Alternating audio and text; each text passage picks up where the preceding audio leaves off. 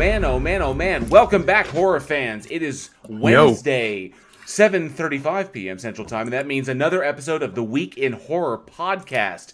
The only podcast where we all go a little mad sometimes. We are coming to you live from our YouTube channel, so for all of you podcast listeners, be sure to check us out so you too can be a part of our live audience. This week we are covering select horror films released March 28th through April 3rd. Thank you all so much for joining us. I'm JL, and with me today is Eugene. What's up, everybody? And joining us tonight to dive into our horror selections is the Travel and Transportation Director for Texas Frightmare Weekend, manager of the online VHS store at FrightmareHQ.com, and co-host of the Frightmare HQ show, special guest, Charles Doze. What's up, studs? What are you guys doing? Doing good, doing good. Oh, yes. Making shows, man. Printing money. You guys are looking saucy today. Oh, thank you. You guys are so saucy. Well, I'm mainly talking to Eugene over there, but you know, it's all right. How you doing over there? How you doing over there? Doing? You got him percolating yet? Like, ooh, I know I am. Oh, every time got the corn nibblers all ready to go. Every time I see him pop up in OBS, it's like, I know I'm doing You're this like, show. Ooh. Do you like turn him on and off so he just keeps popping back in? You're like, yep, do it. Ooh. All right, this got creepy. I'm gonna go ahead and go now, guys. I'll see you later. And I'm gonna let myself out. I'm gonna let myself out here. Oh, I didn't know I got into this gangbang here. I'm out. It's happened to me 3 times. Not happening a 4th time. All right, we're not doing this again. All right, let's check in with our awesome live chat. Let's see who's joined us tonight. Hey, Travis Brown, I think this is the first time Travis has joined us. He is one of your awesome patrons, isn't he, Charles? Travis is one of our awesome patrons. We call him Downtown Travis Brown. Nice. Because it rhymes. Yeah. Well, about rhyming here. Travis, thank you so much for joining us. We really do appreciate you checking out our show. NANA, one of our amazing patrons. Thank you so much. Good to see you. And Jessica G, our stream queen. She streams stuff to our Discord theater channel, which is really, really awesome. It's, and we hope that I think she's got a big plan for a lot of good stuff once she gets her internet back up and running. So good to see you, Jessica G. Let me see here. Kevin Paul, my man from Wales. Thank you so much for joining us. Good to see you. And Dark Steve, another one of our awesome patrons. Dude, so good to see you. Steve. Dark Steve is amazing. Yes. And of course, I saw another one, NANA. Who, what the fuck, for a second, I didn't know what day it was. I see now, it's still Wednesday. Yes, this week feels weird. I don't know what day it did it for is. me as well. It really does feel weird.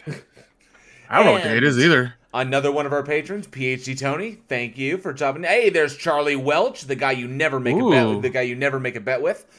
And what happens? Do you lose your underwear or something? No, because he'll welch. Is he a panty stealer? He welches.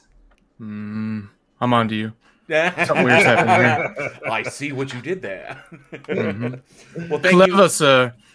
Well, thank you all so very much for joining us. This is going to be I think it's going to be a pretty awesome show. Unfortunately, Alex is not with us right now. He got held up at work, so we had to jump live. So hopefully he may be able to join us shortly. And if we do, people like money. You got to go to work. This is true. Yeah, that's true. So we will patch him in as soon as he arrives. So let me check this out. Where the hell are we at? Well, I mean, as far as that, Charles, thank you so much for joining us. I think this is going to be awesome. We have some great selections tonight. Let me see. I agree. You know what? Because Alex isn't here, I've had to readjust the script. So fuck it. I'm going to kick us off. You know, fuck it. We'll do it live. Fuck we don't care anymore. We're gonna fuck it. That's what we do. That's what we do here. All right. So. I'm still getting to know OBS. Yes, I already have it up because I thought ahead. Getting to know you. I thought ahead. That's what I fucking did. All right, our first film. As soon as I pull up I've got to get multiple monitors. This shit is fucking killing me. How do you not have multiple on? I got 2 speakers right here. I need to have like 3, so I can have like the live stream and OBS and my porn. You need 9. You need 9 monitors. You need it like all around you, like the fucking Matrix or something. Just like, whoa. It just look like you're doing stuff all the time, like you're hacking. You're like, yeah. Just yeah. I do want to look like Hugh Jackman in Swordfish. Oh yeah, the most ridiculous hacker ever. He's like rolling around his chair, like, "All right, guys, let's go." I'm like, what's going on? Okay, all right. So the first film that we have coming up, as you see in the posters down below, we have The Baby, released March 30th, 1973. Why you say, oh no, this movie's awesome? Shit. It's something. It's something. It's something. Go ahead. Talk about The Baby. No, continue. Continue, sir, with The Baby. I will, yes, I will continue with The Baby. So, The Baby, released March 30th, 1973, directed by Ted Post and written by Abe Polsky, starring Anya Comer, Ruth Roman, Mariana Hill, Suzanne Zenor, and David Manzi. Man, oh man, how to sum this one up without giving it away? You know, the story centers around a social worker who is checking in on what she believes to be a mentally deficient, child.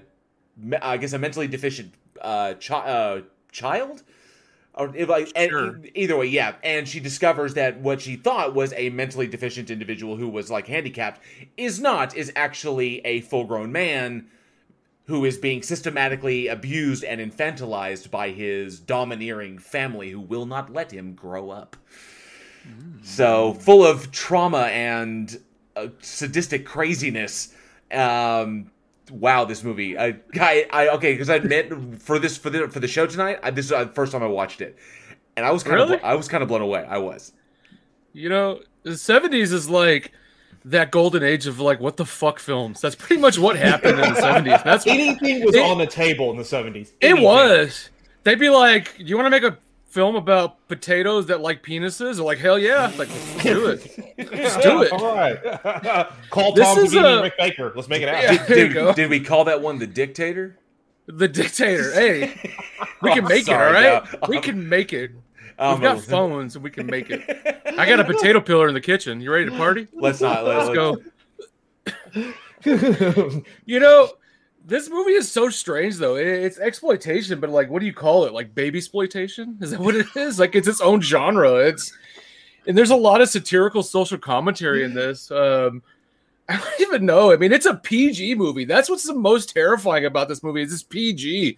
I mean, there could be families with their kids going up and going, "Let's go see The Baby, mommy. Yeah, let's go." And I mean, it's just, that's what makes it a horror film, is how creepy it is. There's no gore, there's no blood, and there's just this, like, it's loaded with these underlying tones of incest and sadism. That's pretty much what it is. It's so strange. This is the same year Ted Post released Magnum Force, the same year, the Dirty Harry sequel. So I'm thinking to myself, I'm like, why didn't he just combine these into one movie? Because I think Dirty Harry should have been in The Baby. That's who they messed up there.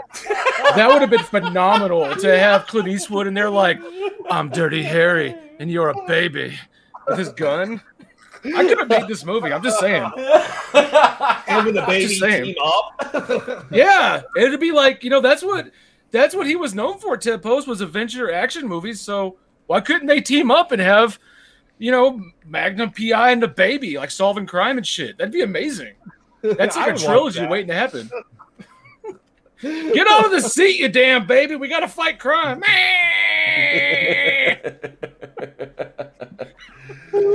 I'm sorry. Go ahead. I'm just saying. Yes. So that was the thing that got me with it, because you're right. The 1970s was rife for pretty much anything goes, and I think that was kind of in response to. I always took it as a kind of a response to what Hammer Horror was able to pull off in the late 50s through the 60s, and that it took the horror genre, especially with the Universal Monsters idea, to a more extreme level. And because we're on the tail end of the sexual revolution, that topics that were, I think, typically would be taboo, we're starting to broach into. So we're really, really getting into. So they like very similar to Butcher Baker Nightmare Maker, where it's getting into like aspect like maternal horror, which is in essence what this is. It's the concept that the individual, that's the one person you're supposed to love and trust the most, who loves you the most, your mother, is actually the source of the harm and trauma or abuse in your life, that she's the one person that you should fear the most. And flipping that on its head, that's a scary concept. And I liken this very much to Silent Night, Deadly Night in the sense of turning the Santa trope on its head, where Santa is supposed to be, you have this commercialized image of what Santa is, and then Silent Night, Deadly Night comes along here in a few years and says, no, Santa's an axe, or a rapist and an axe murdering madman. Whereas in this one, it's the mother and the sisters that are so not just maternal horror, but female centric horror, in that the people that are the closest to you are your worst enemies. Yeah, I agree with you. I mean, mothers in horror tend to fall in those categories. They're either insane or abusive or just really just creepy. They're just weird. I mean, when baby want a bottle? Mm-hmm. I couldn't help it. I couldn't help it when I was sitting there watching this, and I kept thinking of the Mad TV skit. Look what I can do! And Stuart. No, I couldn't help it. I couldn't. And now the one thing I will give this film credit for, and it has some amazing in terms of cinematography. We talk about it's like almost cookies. And you'll have these nice.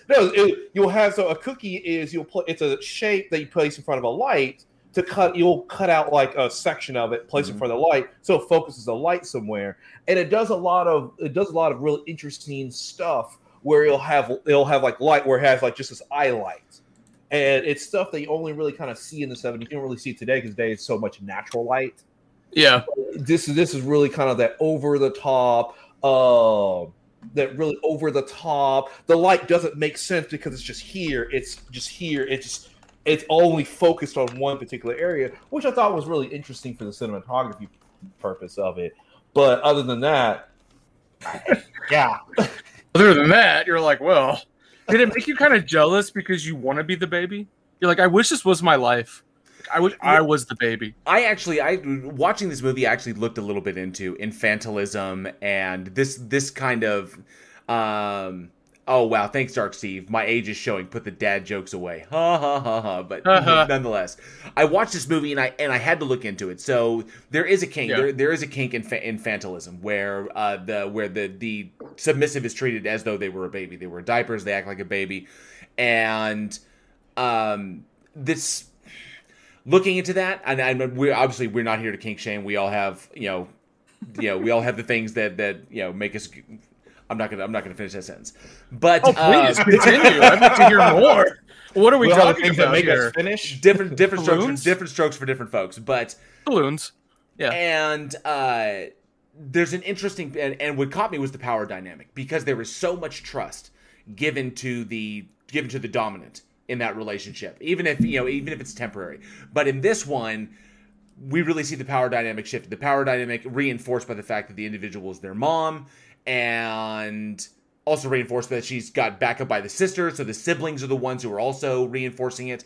And the submissive is completely stripped of their control and virtually their identity, because they're not allowed to, they're systematically abused into not actualizing. So that's what makes it all the more terrifying, because to be in this kind of relationship requires that a tremendous amount of trust and respect between the two individuals. And then for a family to do this, that made it all the more twisted and all the more screwed up. It's like, and that's why I think I dig about the 70s, because the 70s really, filmmakers really began to turn the camera on things that we did not want to talk about in our society. Very similar to this, I think, the kind of the dark side of the sexual revolution. Because once you open the door into, everything is love, and, people can sleep together and, be open with their sexuality, I think, especially women being open with their sexuality, then you have to acknowledge other things that may come along. And there is an underbelly to the revolution of that, and the horror genre picked up on it very, very quickly.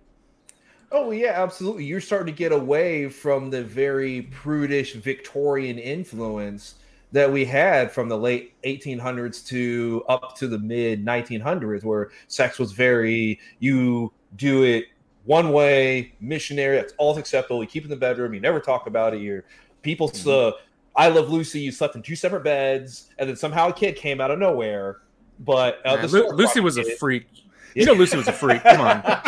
She got on that Desi. She knows what's up. Come on, Ricky. She's a ginger. You know it. Mm-hmm. You know, I didn't know she was a redhead for like the longest time growing up because I just always saw her in black and white. But yeah, so and now you're starting to get to the point where it's acceptable that people can talk about it. This is a smaller budget film, so smaller budget films can always push the envelope on stuff like that because they don't have a big studio breathing down their neck. And so it's like, well, we can finally talk about it, so let's actually talk about it. How did I want to get your guys' reaction? I have to admit, the abuse scenes in this were really, really well done, especially for 1973. His reaction to these things came up. I'm not going to say it went Cannibal Holocaust, where I'm like, holy shit, the actor was fucking killed. I'm not in that boat, but I was impressed. And at a couple of moments, because like abuse, this is not something that that kind of dynamic I don't really dig seeing it because it's like it hits a little too close to home. Your suspension of disbelief is kind of like, yeah, this is something that could be very, very real. And so it can kind of turn my stomach a little bit, especially in this one when it's so gross. It's just grossly repugnant. The relationship with and then of course the ending, which I don't want to give away because anybody in the audience, probably a lot of people have not seen this, but the ending will definitely throw you you will not see it coming. I can guarantee you that. But did anybody else react viscerally to the abuse in that, or was it just me? I'm dead inside, so it didn't bother me. I was like, get him, get it. Completely desensitized. But I will say, I mean, I were talking about the cinematography. I always thought the acting was super strong in this film from everybody. It was done super well, and it's it can make some people uncomfortable. Let's just say that, especially being a PG family film. It's definitely a family movie, You would. It's not. I'm telling you, it's not. It is. Go see it with your children. The littler the better. Let them watch it. You want to see a grown man hit with a cattle prod? Here you go. Oh, I do. That's my kind of thing. Well, I know. I've caught your OnlyFans. Oh, I know. It's weird, though. People like weird stuff. There's only so much cattle prod in the bathtub I can do before I get sick, It's a very limited amount, so. And OnlyFans.com/Charles Doze. Yeah. You can join today and see all my past exploits and dirtyisms. Go ahead. For only a low fee of 49 cents a month, because I'm very cheap. So. Well, it's definitely a very odd film. I don't think a lot of people saw this one coming, and I think I don't think it's extremely underground, but I don't think a lot of people in the chat have probably seen it, except for the diehard horror fans. I definitely recommend it. The director is excellent. I really enjoyed his other work. Ted Post it just has a great eye I think in capturing a scene. He knows what he wants and he knows how to get it. So you could feel the confidence in how they shot this thing. So he knew what he was doing, and he was like, "This, I could just imagine him behind the camera. Oh, this is gonna fuck them up." And this is so out of place for Ted Post because he was not known for movies like this. I mean, he did Beneath the Planet of the Apes and Hang 'Em High, and it's like, this is not a Ted Post movie. He kicked off with like Rawhide and Gunsmoke and. He did some Twilight Zone too back in the day, but I'm just like, that's about as crazy as he got. And in essence, the male stereotype at the time, like these are men being men. This is what they do. Like the ultimate law enforcement officer, or the one guy rising up against the apes that take over the planet, but the man's man. And then he turns around. He was a man's man movie, yeah. And then you turn around and he has this one who's like, and I did this one about a guy who is forced by abuse to remain a baby. Yeah. I mean, I told you, it's weird. It was the same year, like, as Magnum Force came out, you were like, oh, that guy did Magnum Force. Let me watch this other movie. And you're watching, you're like, that's not the same movie. It's not the same movie at all. That was not what I was expecting. I thought it was going to be The Baby, like a gangster movie or something. It's not. It's horrible. I don't identify with this guy at all. Like this. But to stick with me, because I'm telling you, just think about The Baby with Dirty Harry in it. Just imagine how great that would have been if he was the one who investigated this. Can you see him busting in with his Clint Eastwood face? Like, that's a damn baby. Jesus.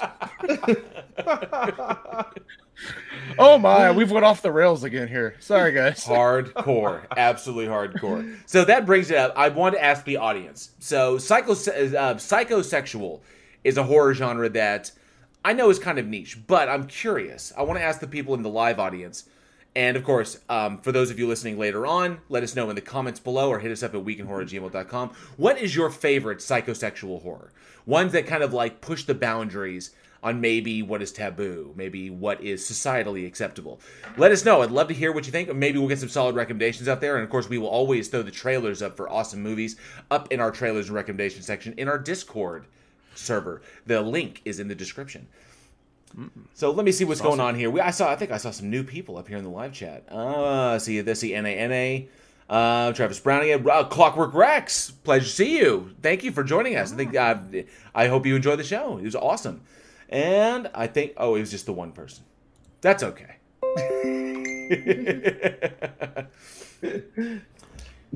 just one. What? Oh, he joined. Okay, I've been here since like you guys pretty much right after you started. Okay, so to our audience, Alex has joined us, so I will be piping in his audio now. Give me. Oh, they can't hear me. My mic wasn't working too. Yeah, they can't hear you because I shut you down. No, my mic wasn't working. That's why you couldn't hear me in the beginning, and then I finally got everything rolling. All right, let me see here. And okay, let us know in the live audience. Oh, and hey, Dave N, good to see you. Let us know. Can you hear Alex? Alex, say hello. Can you hear me?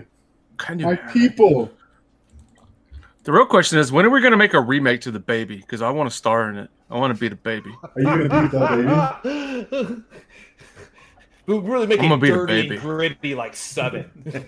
Look, I got too into character because I'm wearing nothing but diapers underneath this shirt. So, sorry. Oh, yeah. I was ready to party, guys. I was ready. All right. Hey, severely overestimated. We got echo. I think we got echo.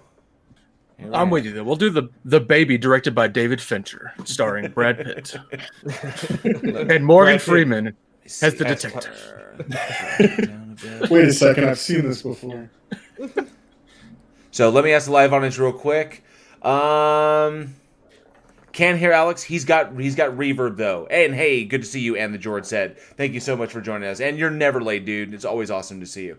He's never late, but I'm fucking late. Okay, so we've got some reverb on Alex. So how can I fix that? Oh, I know because I need to mute his ass. Yeah, you just need to mute his channel. Yeah. Where is he in the? I don't see him. Wait a minute. Nobody can see me. I don't see him in the audio. I don't see him in the audio mixer at all. Charles, desktop. That's me. I did it. Right. Desktop. Eugene, JL, Mike Ox, Week in Horror Animatic. All right, Alex, say something. Hello. Is he still echoing? Do it again, Alex.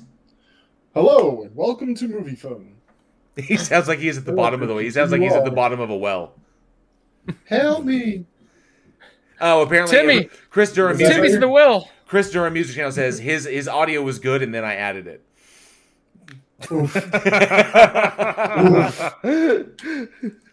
Dang. Shit got real. Jesus. Yeah. Okay. Hang on. So let me try this again one more time. Thanks, Chris Durham. And so let's we can keep talking about The Baby because I get turned on by The Baby, guys. Come on. You guys had me there almost. I just met you and you sound crazy, so here's my number. Call me. Please. I'm calling you right now. Hey, joke's on you. I already had your number. That's how crazy I am. I fucking like you. I'm outside your front door right now. Peeking in the window. Oh. Do you ever wake up at night and think to yourself, I didn't cover myself in bed. That's me. I like to tuck you in when you fall asleep. Oh, thank you. Don't worry. You're welcome. You look cold sometimes. Yeah. As I'm sitting on the garage, it's like 85 fucking degrees. Are you all sweaty like you're watching Cops again? Oh, gosh. No, and I did this dumbass thing. Can you see my video? Yeah. No. Every year, I start the summer out by wearing a hat and putting a tan line across my forehead, and then it never goes away. So that's super awesome. Yeah, okay, I don't know why, but for some reason his I hit refresh, but for some reason his Is that the audio mixer in YouTube, or are you talking about OBS? No, in OBS, because his audio is reverbing, but I need to be able to mute you, but the problem is you're not coming up in the audio mixer. What I would suggest, and join with audio instead of video? What I would suggest doing is canceling whatever source you have on him right now on OBS, and then create a new source, a new browser window, and bring him back in on that one. Okay. Just basically start from scratch with it. Today on Week in Horror Live, we will learn how to use OBS for the 6th time. Week in tech.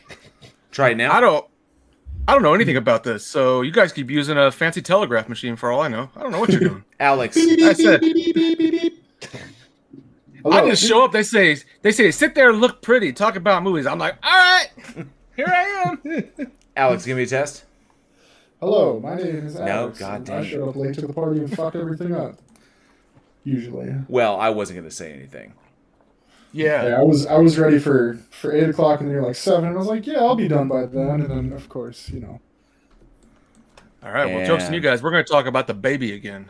We're starting this bad boy over. Like this, and OBS. I'm not as fast. I promise, I'm not as fast as Johnny O, but I will get there. In time. Are you as fast as Johnny 5?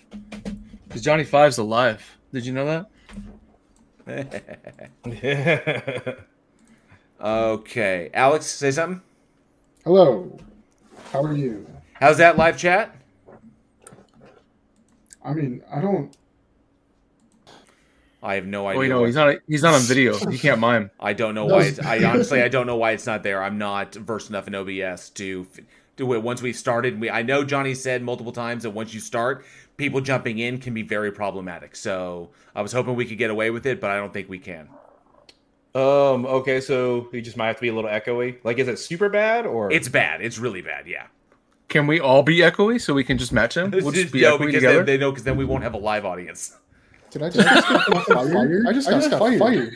You didn't get fired. That's fantastic. I just got fucking Jesus. You didn't get fired, Alex, but it's in there, and yeah. And the George says, yeah, it's bad. So that's okay. Well, we've got the thing going. It's all good, Alex. We don't even have the 4-window thing up, so cool. Bye. Oh, sorry, dude.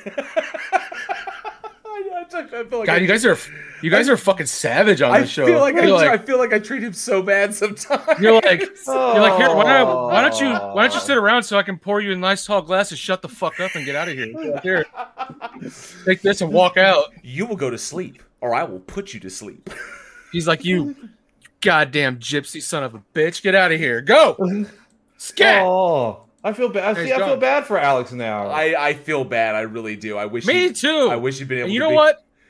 We're leaving. We're out of here. We're causing a strike. That's it. I mean, you got to be on Viva time. Revolution! You got to be on time. You got to be on time. Hey, the last thing I was going to suggest was him going back out and coming back into OBS Ninja just to see if that would work. That was the last thing I want to suggest. That's where babies come from. You don't want to fuck with that shit. All right, stop doing that. All right. All right. Okay, now, so let's. What are we doing? I forgot what we're even doing. Let's get I've been this sitting in the same spot drinking for 4 hours. So let's get this train back on track. And I know we have a lot of stuff, so I do apologize to the live chat. We're gonna have to edit that out in post. Just get through that shit. So we'll jump into it. So the remake of Baby will be like Saw.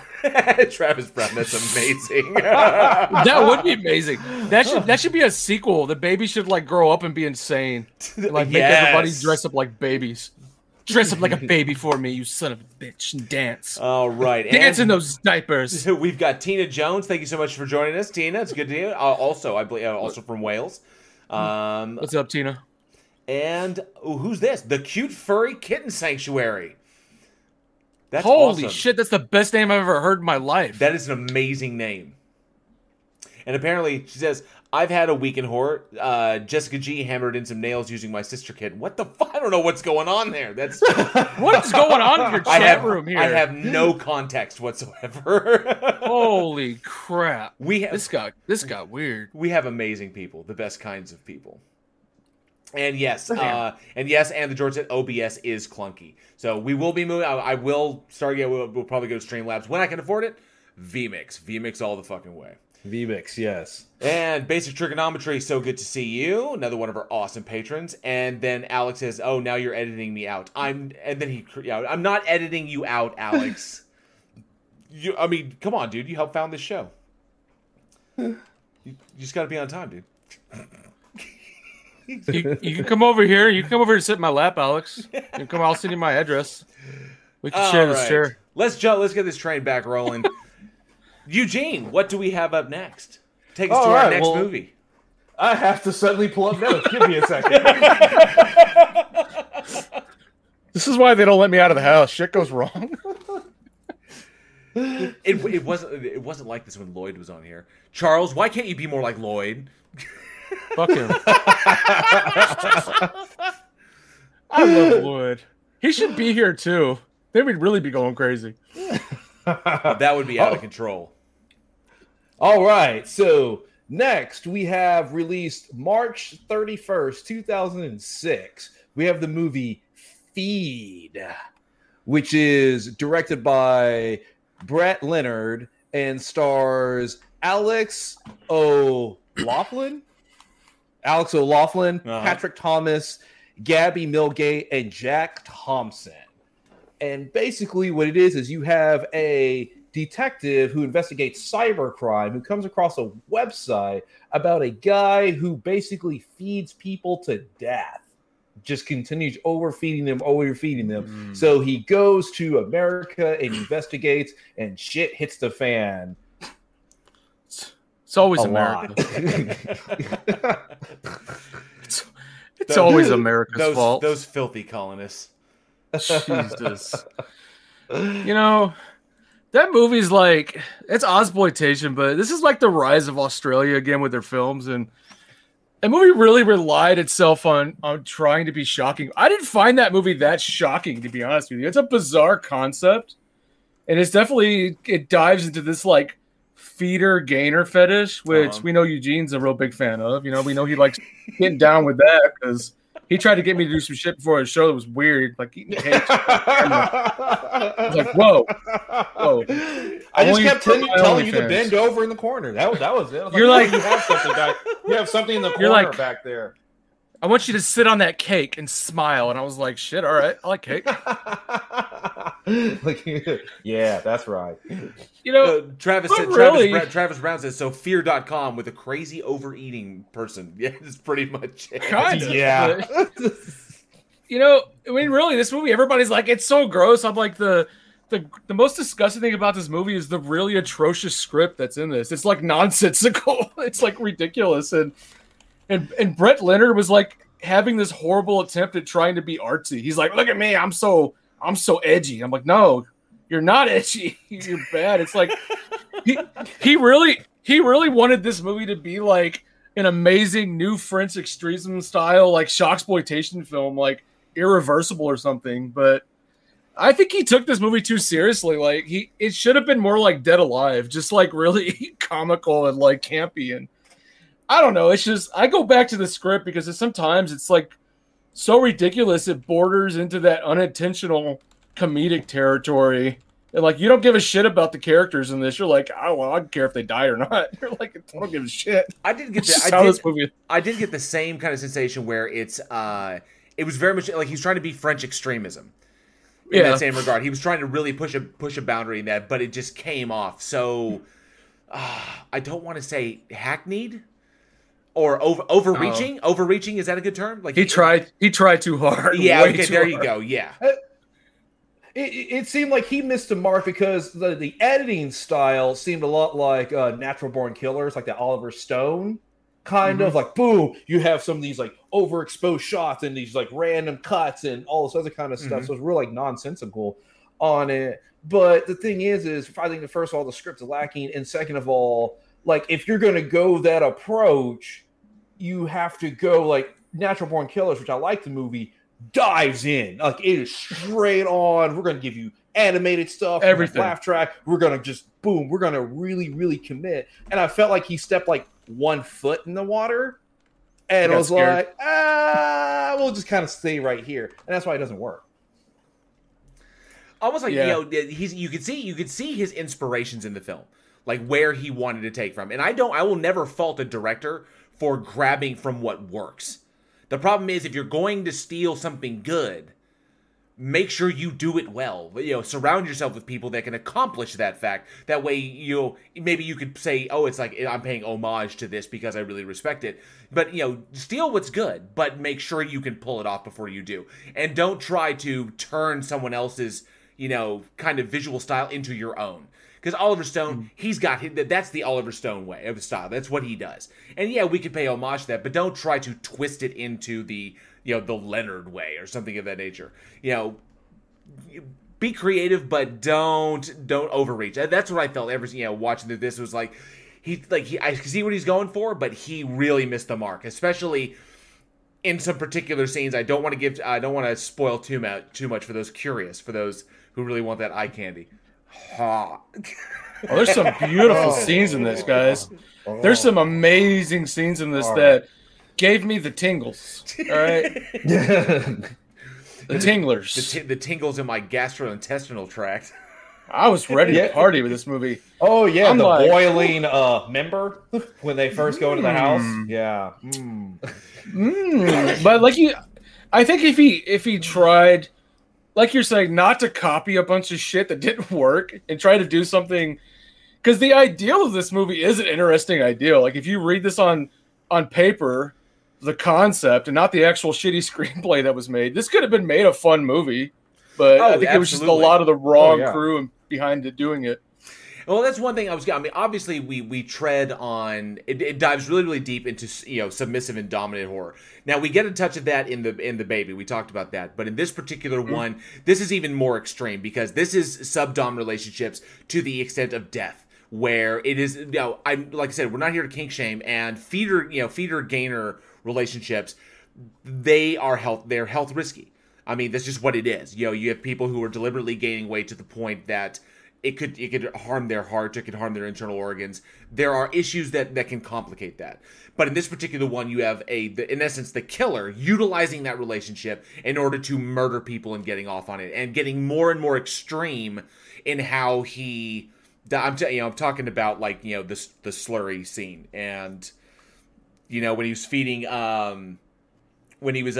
Deirdre.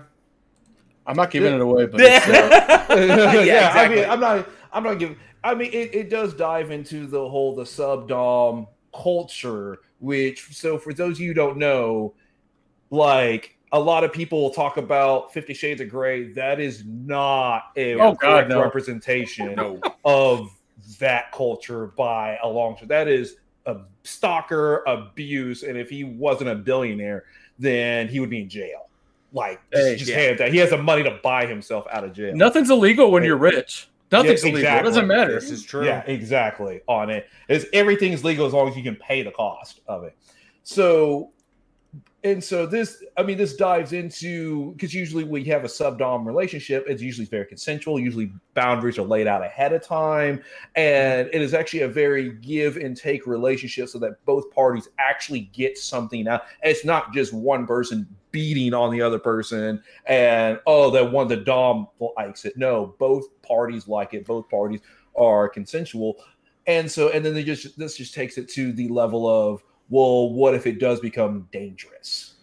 And that in itself, I think, can be scary, because when if people identify with this particular kink, or ones that are somewhat similar, more hardcore bondage and domination stuff, that it puts that in there, and then you begin to kind of realize. And I think that's what makes it kind of niche, is that it will speak very, very heavily to a particular audience. And another thing that I want to bring up, because the rest of the people that are going to see this film, and this was kind of my concern, what I wanted to really, really talk about was, other people who are not into these things and may not understand them are going to be watching films like The Baby, films like Feed, and our next film that's coming up. They're going to watch these things and they're not going to understand them. The filmmakers know this. I can guarantee you Leonard knew this. Okay?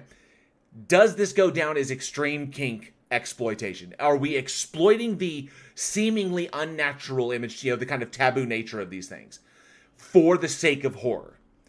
Or is it being the horror genre just lends itself to putting these things on display because it's horror? I'm just curious. Does it kind of give rise to it's the horror genre, so we're justified in exploiting these things for the visual feast and for freaking people out because they won't get it? Or this is all we can do? This is the only way we really can display it because it's the horror genre? Yeah. I think it just depends on the filmmaker itself and the approach they take. That if they actually honor what's going on and say they want to show people, and a lot of times for horror movies, we want to bring something to attention, then kind of go the extreme on it, versus maybe a director who's just like, oh, this is disgusting, I want to show people how disgusting this thing is. I think it's more the approach of the filmmakers. Yeah, I have to agree with that. I mean, I think a lot of it is what they're trying to do. I mean, I think a lot of these movies like Feed, they're making them for the sole purpose of they think they're going to shocksploitation the shit out of people by showing them weird stuff. And people tend to like that, especially suburbanites. They're like, ooh, I don't do that, so I'm normal. People love that shit. I'm telling you. Vicariously living by seeing how the other half lives and saying they can, it allows them to continue to separate themselves from them and be like, oh, like watching Jerry Springer. Yeah, exactly. That's about the same level as Jerry Springer. I can totally seize on Jerry Springer. Totally. I'm trying to eat myself to death. And then midgets come out of nowhere. Where'd those midgets come from? You don't want to know. They're coming out of places. So Dark Steve says, haha, JL has lost Alex to the void called Side Chat. Welcome to the void, Alex. Alex, welcome to the void. I'll throw you an escape ladder here soon. I promise. It's such a weird. I mean, Brett Leonard overall is such a strange director. I mean, he did a lot more mainstream shit back in the day, and then just kind of faded away and came back with this movie. You're like, this is the guy who did, what did he do? Virtuosity back in the day, didn't he? Yeah, he did Virtuosity and The Lawnmower Man. Yeah, he did Lawnmower Man. Yep. Dead Pit. He did Dead Pit. I love Dead Pit. That's a great movie. It's a lot better than this, but what a weird way. Well, like also on top of that, like one of the things that bugged me was like the cinematography, because a lot of the shots were just weirdly exposed, and it's like you already have the budget and you have the budget and the knowledge to do great looking shots, but some of it's stuff like first year, like college, like film school college, very amateurish. Yeah, yes. Very amateurish. Which means he did that on purpose. Yeah, I told you he was trying to be arty. He was trying to be artsy somehow. He's like, I'm so cutting edge. I'm like, no, you're not. No, I had flashbacks to film school when it's just all the bad projects people turned in film class. It's just like, oh my god, yeah. Oh, it looks terrible. Oh, that shot looks terrible too. Let's see. And the George says, exploitative horror has its place, and it can be done semi-tastefully. But shocksploitation can be just grossness for the sake of grossness. Some shocksploitation can. And Travis Brown says David Cronenberg does a great job with shock value on his body horror movies, and I agree on that. Cronenberg is a master. Cronenberg does it right. He's a master at it. Absolutely. But even like Feed, I wouldn't even call Feed shocksploitation. It doesn't even land as shocksploitation. It's like shocksploitation light. It's like what you get from the vending machine when you want something with no calories. You're like, here, I'll take that. This is like that was enough for me. I'm on a diet. Well, definitely. If you are a horror fan, and I mean, if you're as big a horror fan, especially as we are, it's not going to blow your mind. There are far more extreme films that will really shock you to your core. This one, but I think for your average audience, like, hey, I'm going to watch a horror movie tonight because there's no more episodes of Grey's Anatomy. This is not the show for them. When people tell me they want to watch something edgy, and if they're not into horror, I make them immediately watch Necromantic. I'm like, you go watch that. Like, it's a great one. You're gonna love it. They're like, okay. They never talk to me again. Never see me again. Come on, not Salo. Oh, that's for something else. That's something even more special. Not sometimes it's hard to get people around that black and white shit. Sometimes you're like, all right. Not Audition. That's like Audition, Siberian Film. Nope. I'm going straight Necromantic. Serbian film. Serbian film. Yes, thank you. Serbian film. Serbian film was like a hidden comedy. I'm sorry. It was. And Charlie Doze is the darkest guest we've had on the show yet. Was I the only person in the theaters laughing their ass off at like the limited screenings of that film? I was like, oh my God, do it. Yes, you were. You were the only one. Everybody looking at me. Don't judge me. I was once like you. Okay. Well, I know that. Right. I could say from speaking to some individuals who do enjoy particular kinks, especially in the BDSM field.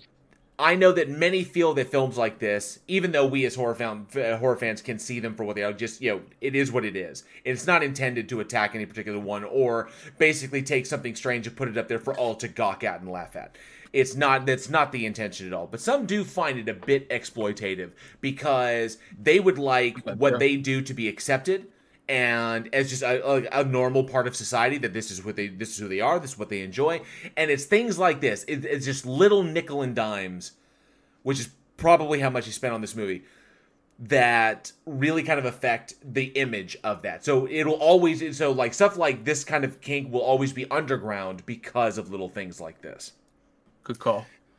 Yeah, because a lot of times when you start diving into these kind of kinks, and especially we look like the sub-dom, that kind of culture, filmmakers that make films about it aren't actually doing the investigation into what that culture is like.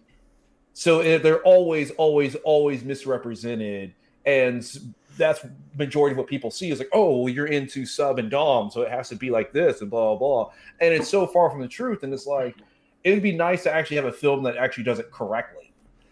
Somebody who actually does their homework. Yeah, that's a good call out. That's a good call out. I thought about that a lot, but yeah, you're right. I mean, a lot of these people, making these don't really know what they're making. They're just like, I guess that's probably what they're gonna like. Because I mean, they're gonna like that. You look at films like American Mary or Dee Snider's Strangeland. These are extreme fetishes, like where it's almost fetishizing in particular things, whether it's body modification, particularly those two, because you're altering your body permanently. And even in those, and they were magnificent films. I love Strangeland. I watch it at least once a year. I loved American Mary because Catherine Isabel. But individuals, this is a thing that people do. This does not make them strange. Does not put them on the outs. But people are going to watch this. People who are not big-time horror fans are going to watch this. They're going to have an image in their head. Then they're going to see someone walking down the street. They see this individual with piercings or extreme body modification. They go and they make the association, and it can. So, I mean, I think it's up to the viewer to make their own determination on this and try to keep an open mind, because it is just art and reality is something far, far different. So having an open mind, I think, assists in that. And then we can still make our art. We can still make these movies like this to kind of, these fictional dark sides. We can actually go into that without the worry of creating any kind of societal division.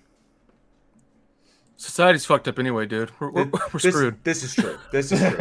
It's true. Just enjoy what you like. Just enjoy it. And as long as it's consensual, enjoy it. And the George said he's got to take off early. Good to see you. Thank you so much for stopping by. And the George said we really do appreciate it. There's Alien X Gaming. What's up, dude? And Ricky Bell has joined us.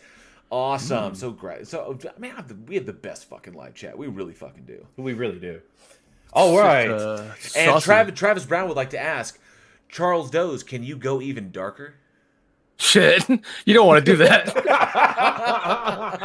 Well, I do have this goat and this knife I claimed out of the pit. I've got 4 children trains up in my closet right now. Get out of the closet, you little son of a bitch.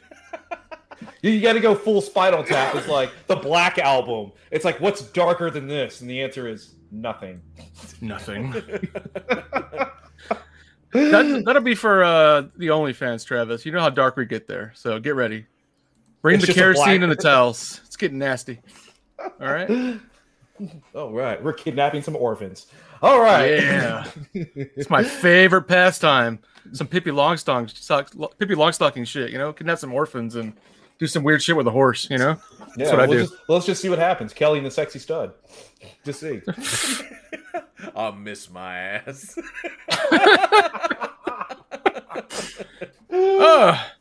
Okay, Eugene. Well, okay, all right. Well, all right. Well, where is this gone now? What are we talking about? I don't know.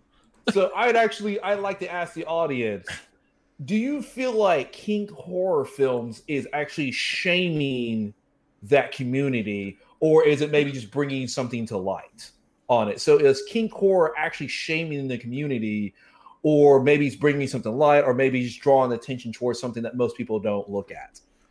So let us know in the comments below, or email us at weekendhorror@gmail.com.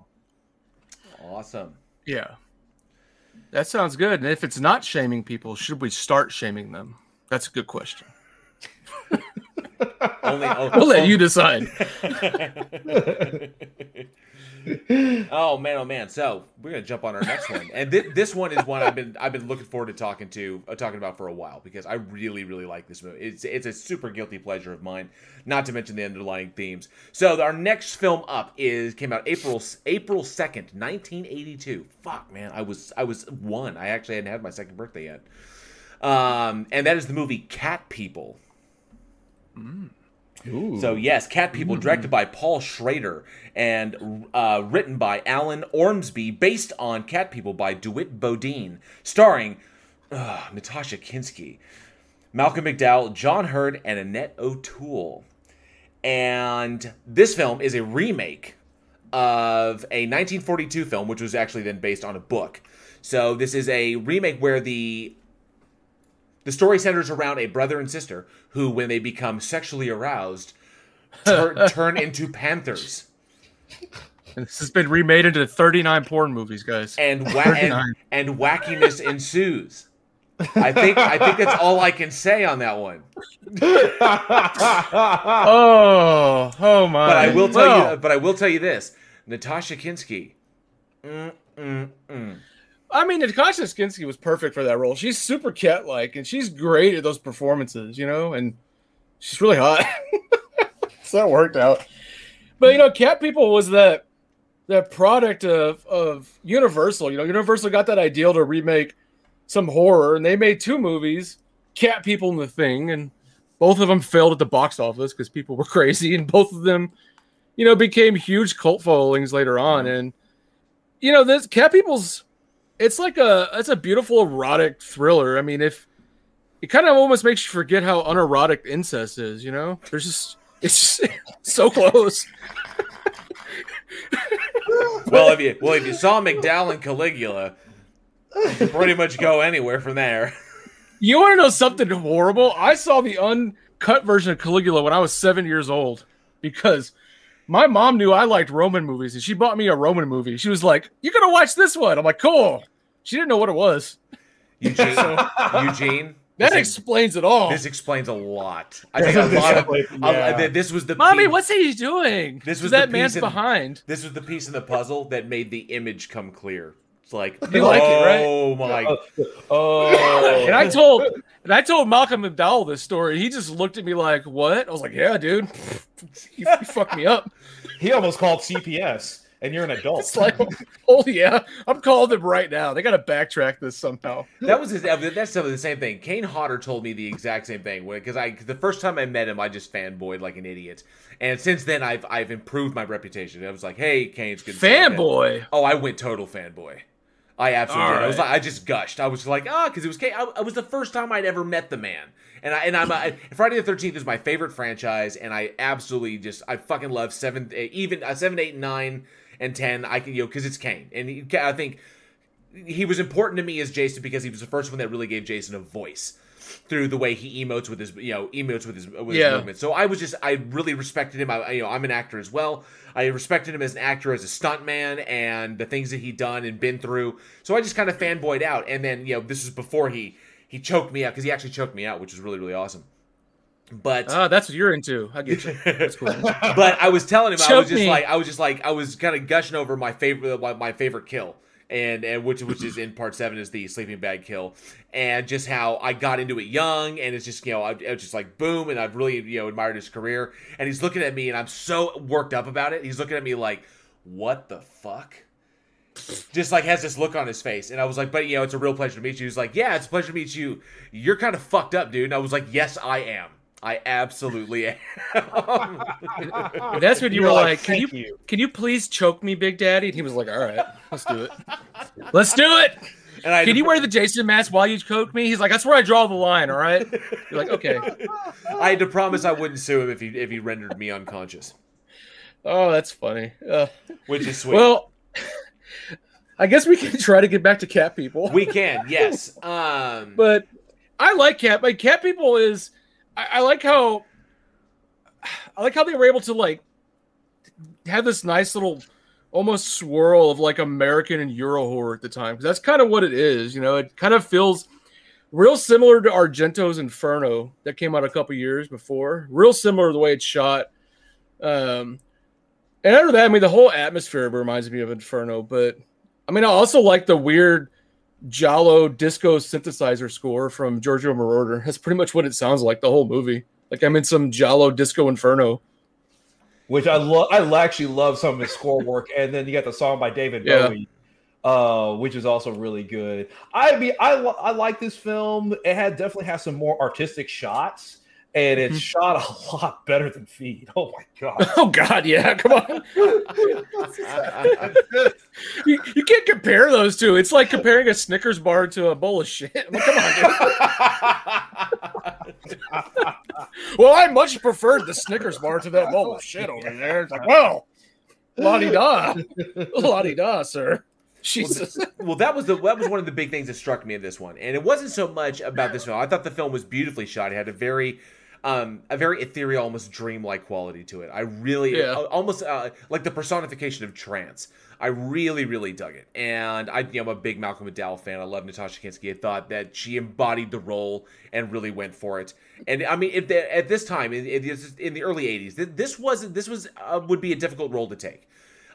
Given where you want your career to go, and in the 80s you jump into a movie like this, it can really pigeonhole you. Very similar to what happened with Karen Black, pigeonholed by Trilogy of Terror. You just don't want to take that risk. So I applaud Natasha for taking the risk and jumping into this film and then going full force with it. Just be like, I'm gonna run it and I'm gonna do it as do it the best I can. So I love her dedication. I love as an actor her strength in portraying this character through its kind of coming of age.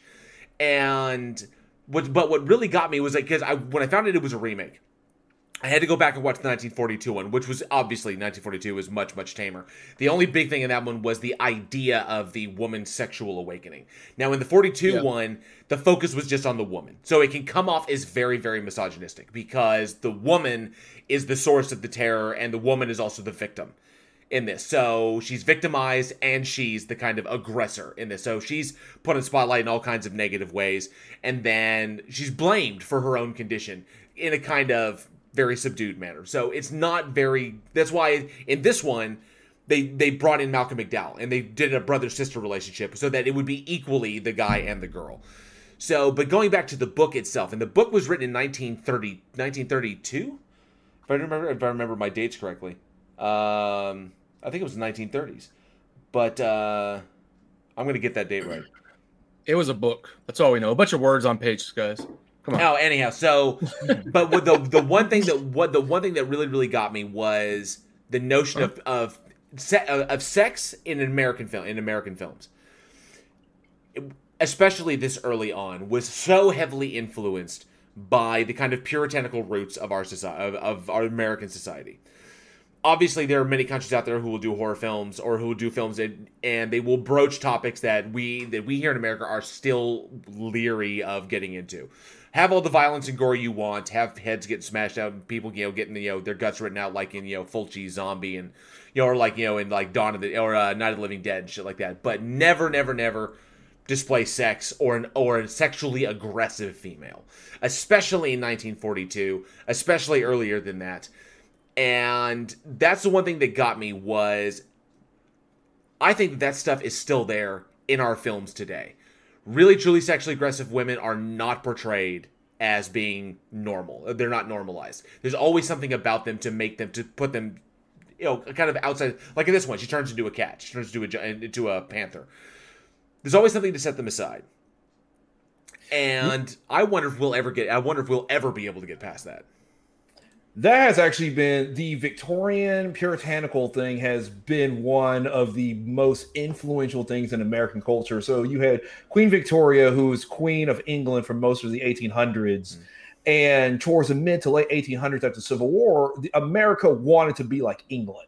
And Queen Victoria was very, very prudish, behind closed doors. You did not talk about sex. You did not do this. You did not do that. You had to wear all these garments and all. So kind of, despite how uncomfortable it is, this is the way things should be. And America during the Reconstruction period, corsets and shit. Yeah. Gotcha. And America copied that. And I mean, it was copied. We copied that hardcore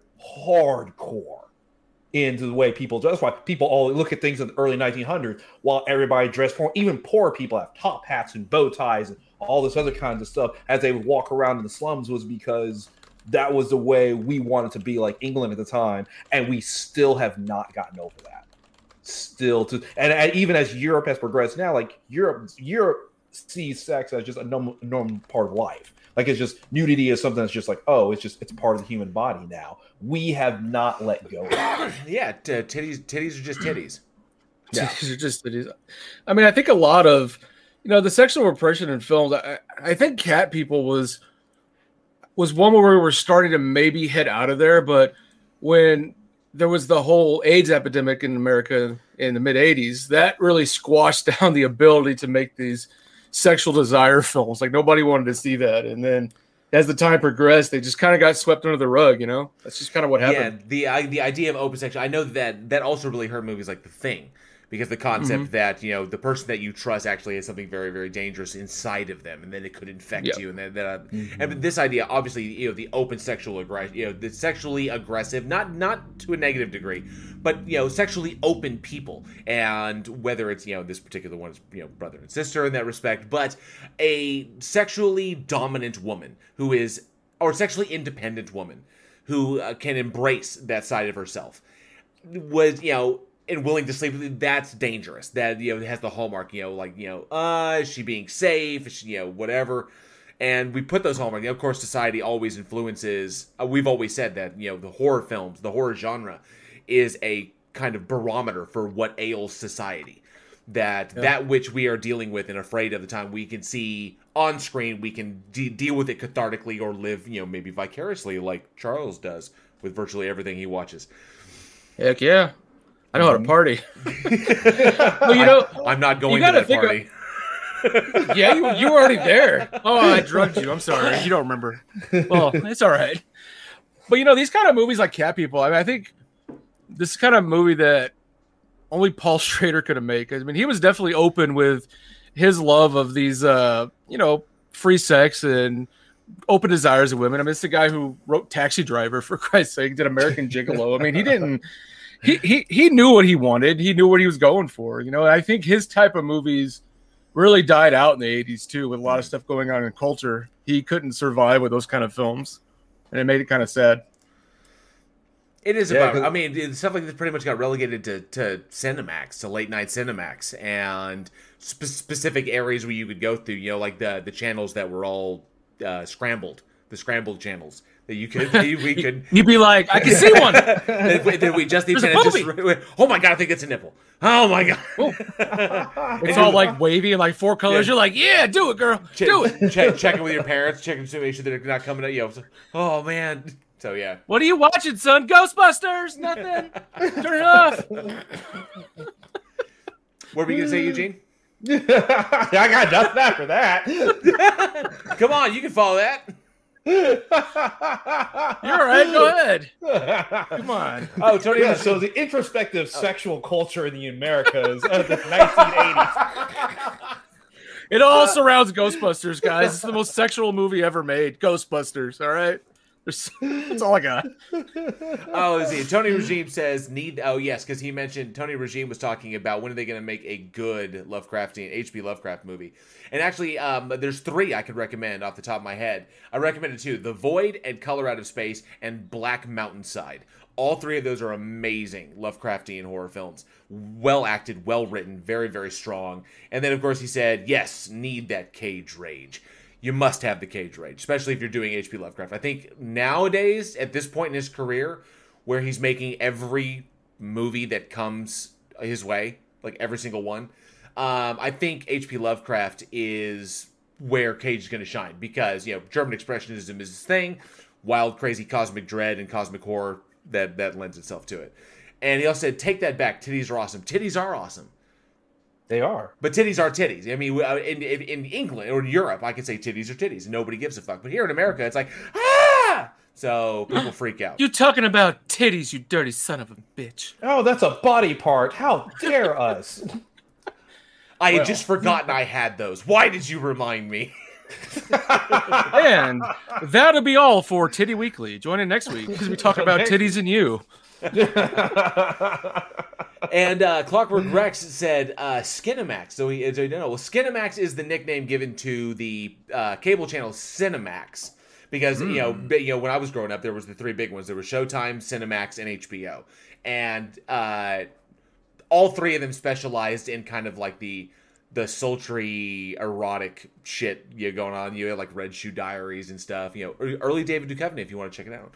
But Skin, we call it Skinamax because they had the most, like just, softcore. We're talking softcore shit. It's pretty much it's softcore porn. Yeah, I mean basically softcore it would come on. It comes on at like 11 o'clock to midnight, and it was the most you can get away on an actual TV. Oh yes. And yes, NA says, I used to love Sexomax, which is another, I think is another good way to put it. Sigourney Weaver was hot. Sexomax 9000 now with more sex. This robot was programmed to fuck you in the mouth. Now sexier than ever before. I will fuck your mouth. Thank you. And choke me. Okay. NA says Sigourney Weaver was hot. Yes, Sigourney Weaver was hot. I am not Jessica G. I am not a sexist pig. You are. Give me a break. You sexist pig. Not in public. And Travis Brown says Nick Cage was in a Five Nights at Freddy's movie. Yes, he was. He was in Willy's Wonderland, which, by the way, God, yeah, Willy's Wonderland. I liked Willy's Wonderland. I don't care. That movie was fantastic. It was amazing. It was amazing. Yeah. And in our recent Bloodbath debate, we pitted Willy's Wonderland versus the Banana Splits in a fight to the death.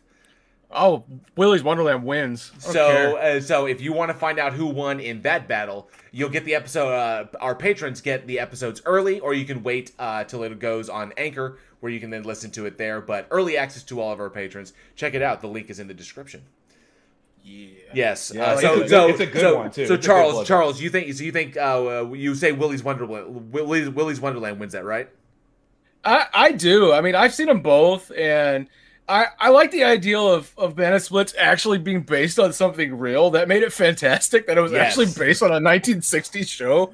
But I don't know, it's just something about Willy's Wonderland. Nicolas Cage was perfection in that. The fact he doesn't speak, and he's the most perfect character in that. Everything going on in it just made me so happy. And it's not because I was really drunk when I watched it. It was really, really good. That's all I'm going to say. Oh, Alex says, I'm answering the trivia question. Unfortunately, Alex, you're exempt. Uh-oh. Because you work for us. He's a cheater. Exactly. We can't. I'm waiting for the pop up in the chat. We can't have you cheat. We can't have you cheat. Yeah.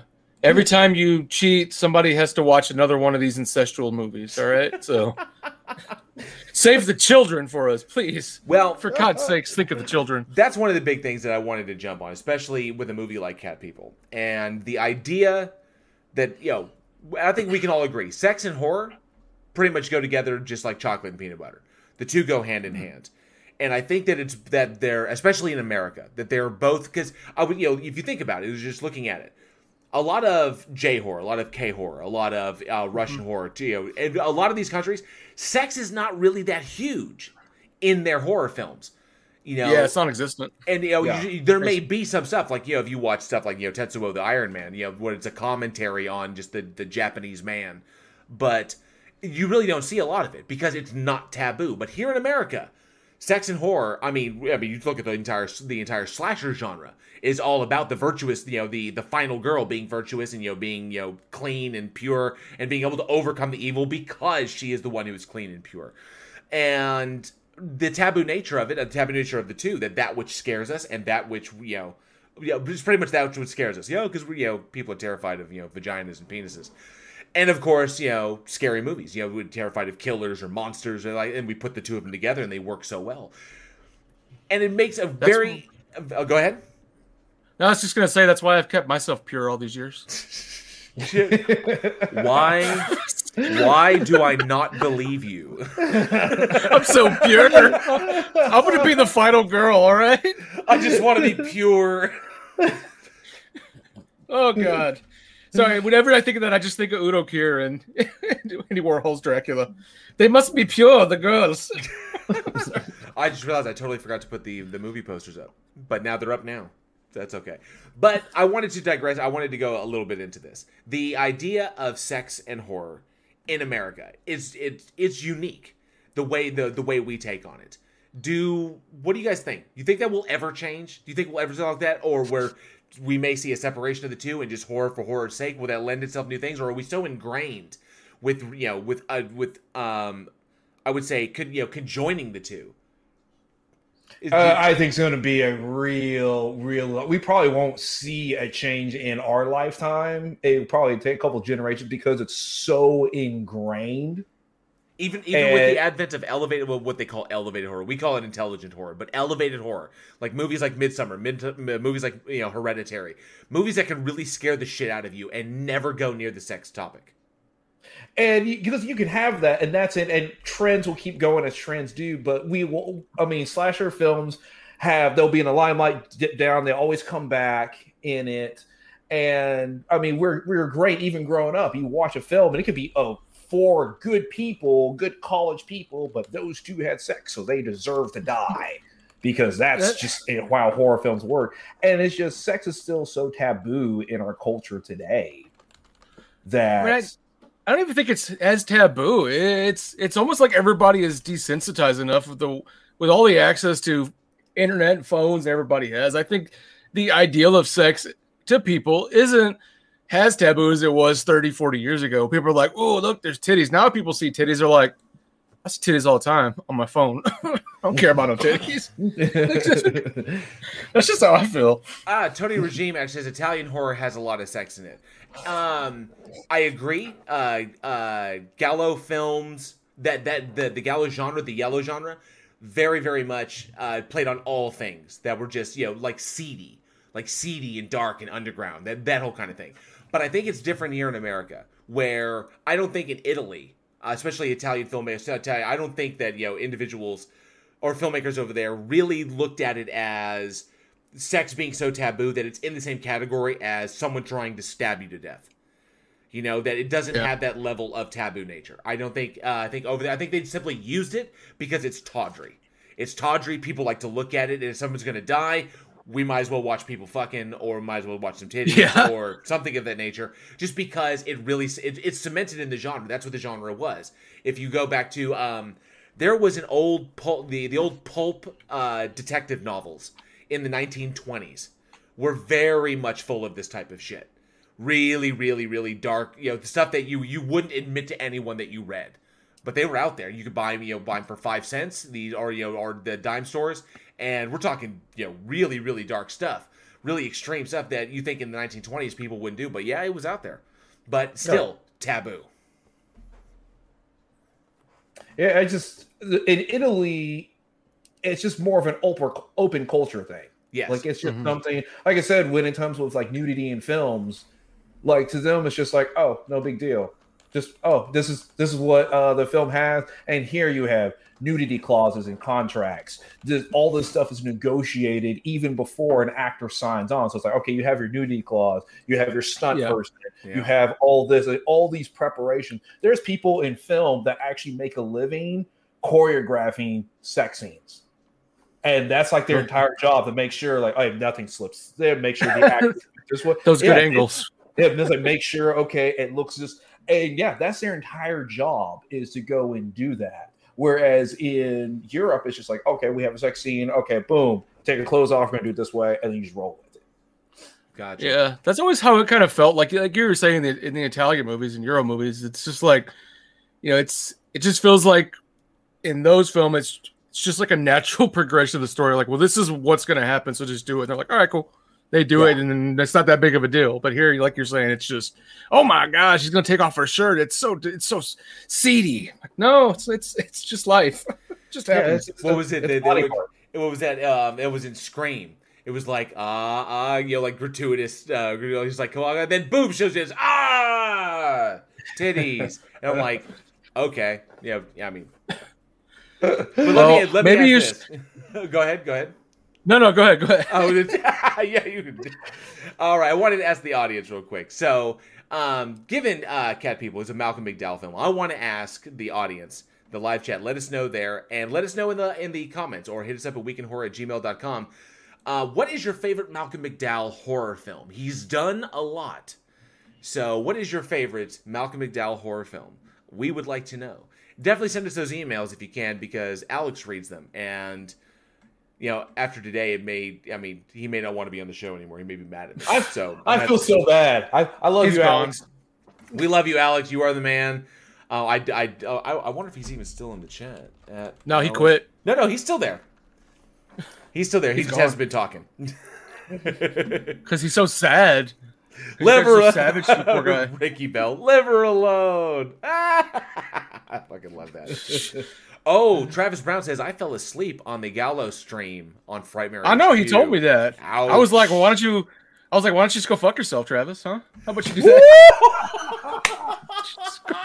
I think I just blew up my fucking mic. Oh, that's fucking hilarious. Yo, that right there. Okay, I respect Charlie, or I respect Charles even more now. Because he just told one of his best patrons to go fuck himself. That's when you know you've made it. That's fucking trust. That is trust right there. That's trust. Hey, it's trust. Our primary Scoot Squad, we're trusted. We'll tell each other to go fuck ourselves if we need to. We still love you. That is awesome. And we love all of our patrons. You all are freaking amazing. And so I'll tell you what, it's so awesome to see so many new faces in here. I love seeing new faces in the live chat. It's freaking great. All right. We've got one more movie. Oh, God. Now for something completely different. I had to. We talked about so much sex, and I already know that Jessica G is going to make a freaking TikTok about all the times I said titties. That's going to be in there as well. Titties. So it's like titties, yeah, whatever. But I figure I'd swerve off and do something completely different. Yeah, probably one of the best films made in the 2000s. So I can't wait. So excited! I was so amped about this that I was sweating. I was so excited to get to it and talk about it. I was, as Eugene would say, percolating. I was soaking wet. Just moist. Leaking. I was leaking. I was moist. Just moist. Leaking. And half the chat. I'm talking about this chair is damp, like full on damp. No, do not say that, Jessica G. Jessica G, I love seeing new faces, especially if they show me their titties. Jail Warren 2021. Don't you dare misquote me, woman. No, you know what she's doing. She's typing it out so you read it, and then she gets you saying it. Oh, fuck me running. Fuck me. I sure enjoy titties. I really want to see titties. I love titties. That's the whole show. I totally fell for it. Yeah. You fell for what? I fell into that. That's the trap. Because she put it up there, she knows I'll read it, and then I'll read it, and then she has her soundbite. That's it. I'm so fucked. Puppet master. She's laughing menacingly now like a Bond villain. She's like, I have him on the titty talk. You will now be mine. I have everything I need. I'm not going to tell you my plan, Mr. JL. I'm not. Yes. I must have all the titties. All the titties. Bring them in a room and line them up. I will hit them with my pies. I'm assuming that's some sort of a James Bond movie that was made. There was some sort of pie throwing titty scene, right? I'm assuming that's one of the movies. That's one of the Sean Connery ones. Oh yeah, absolutely. Diamonds forever. That one. Let's see, Clockwork Rex has got to let a beer out so I can put another one in. Be right back. I hope everything comes out all right. Yep. I stopped drinking beer and I moved to just drinking the canned whiskey and colas because you get really shit-faced really fast. Bypass the middleman. Yeah. I just go straight downhill all the way. No looking back. All right. There's Eugene, no yesterday. What do we have? Right. What do we have up next? Or last? What do we have up next? So our last film, we have The Curse of El Charro, which was released April 3rd, 2005. It was directed by Rich Ragsdale, and it stars Danny Trejo, Drew Mia, Andrew Berinsky, Catherine Taylor, and Heidi Androl on it. And basically, in a nutshell, you have Maria, the main character, who has these visions about her sister's death, and her and her friends go to Mexico to go figure out what's going on in these visions, and they come across a crazy killer, and shit happens. Shit gets real. You know, I once had the Curse of El Charro after too much Mexican food, you know? It was bad. It was really bad. El Charro got me good. Was it as bad as this movie? No. This is one of those movies where you watch it and you're like, how did this shit get made? How was this distributed by Paramount for one? That's the curious thing. I am curious. Who read this script and decided to dump $200,000 on this bad boy? And then when they were done, looked at the finished product and went, "Yep, this is the one, guys. We're ready to go. Can it? This is it. Moving on. This is it. This is the next Citizen Kane. Straight to DVD at Walmart, guys. We're ready to party." Oh, ouch. That was the big thing that I wanted to chat about on this one. Now, because the reason the reason I first watched it was because, you know, you got Andrew Bernarski and you've got Danny Trejo, and Danny Trejo is the voice of El Charro, but Andrew Bernarski is just a huge fucking dude. I think he was he was he was Jason in Freddy vs. Jason. It's a big freaking dude. Was he in Freddy vs. Jason? Was that the one? Or no? He was Leatherface. Leatherface. That's right. Sorry, my apologies. He was Leatherface. I do get it mixed up. It was He was also in Batman Returns. He was Christopher Walken's son. Oh wow, that's wild. Oh yeah, I did not realize that. He was Chip. He was Chip in Batman Returns. Yeah, it's hilarious. He's Christopher Walken's son. That's fucking crazy. Oh yes. Oh, thank you very much. I just blew your fucking mind, didn't I? You did. You actually did. And because you did, I forgot to change the poster. And so the poster. Don't change it. Don't change it. I have to change it. Thank you, Alex, for having my back and reminding me. And Travis Brown says Charles has the curse of El Diablo on eating too many ghost peppers. That's happened. Yeah, that does happen. That's happened a lot, actually. But I was obviously drawn to it. Danny Trejo. I'm a big fan of Danny Trejo. And I love Danny. Andrew Bernarski is a big intimidating dude. He can make a good slasher villain. He's just fantastic. And man, I was not disappointed by all of the formulaic horror stereotypes that this movie they had this movie. I think they hit every single one. Oh god, they had Slashers for Dummies, the book. They were like, "All right, guys, page 3, we do this." Page 3, college girl. Page 4, big killer. Road trip. Yeah, road trip. Page 5, Danny Trejo. It's like, all right, we got them all. High number script. Like, I love Danny, but I'm just like, oh, I feel so bad because they really hyped up starring Danny Trejo. He's not in this damn movie. It's just his voice. Because that's all they got. That's all they got. That's marketing wise. Who the fuck cares about anybody else in the film? We got Danny Trejo. I'm pretty sure they sent Trejo a script and he read it in like 46 minutes. It was like, all right, give my check. I'm out. Bye. He probably just phoned in his part. He didn't even go to the studio. Probably. They're just like, hey, could you read these like 20 lines? Just like Jessica G is doing with JL right now. Could you read these 20 lines? Cool, we got it. I'm not falling for it again. I love Danny. You know, we had Danny on our show last year, and he's such a great guy to talk to, but he'll even tell you he's not one to turn down a role. I don't blame him because, I mean, if they paid me to be in this movie, I'd be like, hell yeah, let's do it. I'm in the Curse of El Charro. Let's roll. you're not wrong. I would absolutely love to have Danny on the show. My wife actually got to meet him very briefly. She was working for Eddie V's, and he happened to pop in to have dinner one night. He was in town here in Uptown in Dallas, and he just happened to come. He just happened to come in that night. He was wearing he was walking into Eddie V's wearing freaking wife beater and Jinkos, or I would say like jorts. He was wearing jorts. He comes in, he was like, yeah, he's got his crew with him. They all sit down to eat. And then he says, okay, I'll be right back. I'm going to go across the street and check out this gym.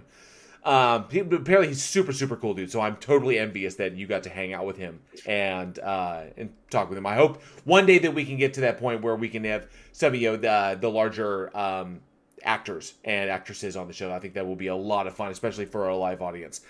Man, oh man. Nothing in this movie that I could Nothing. The problem was virtually every single scene. All it did was reinforce that this was a quick horror cash grab. That's it.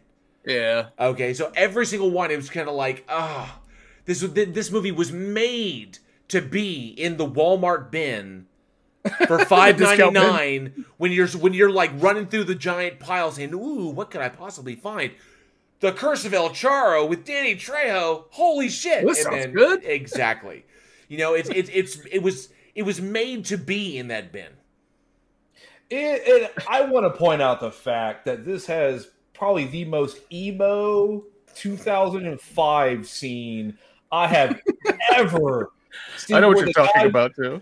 Yeah, where he's singing how it's like to slit my wrist if it'll make me love you. And looks like from My Chemical Romance, and I'm just like, oh my fucking god, this is this was a My Chemical Romance video. Maybe this whole thing was. It could have been. It could have been like, hey, we got this band coming up. They have a song called Helena.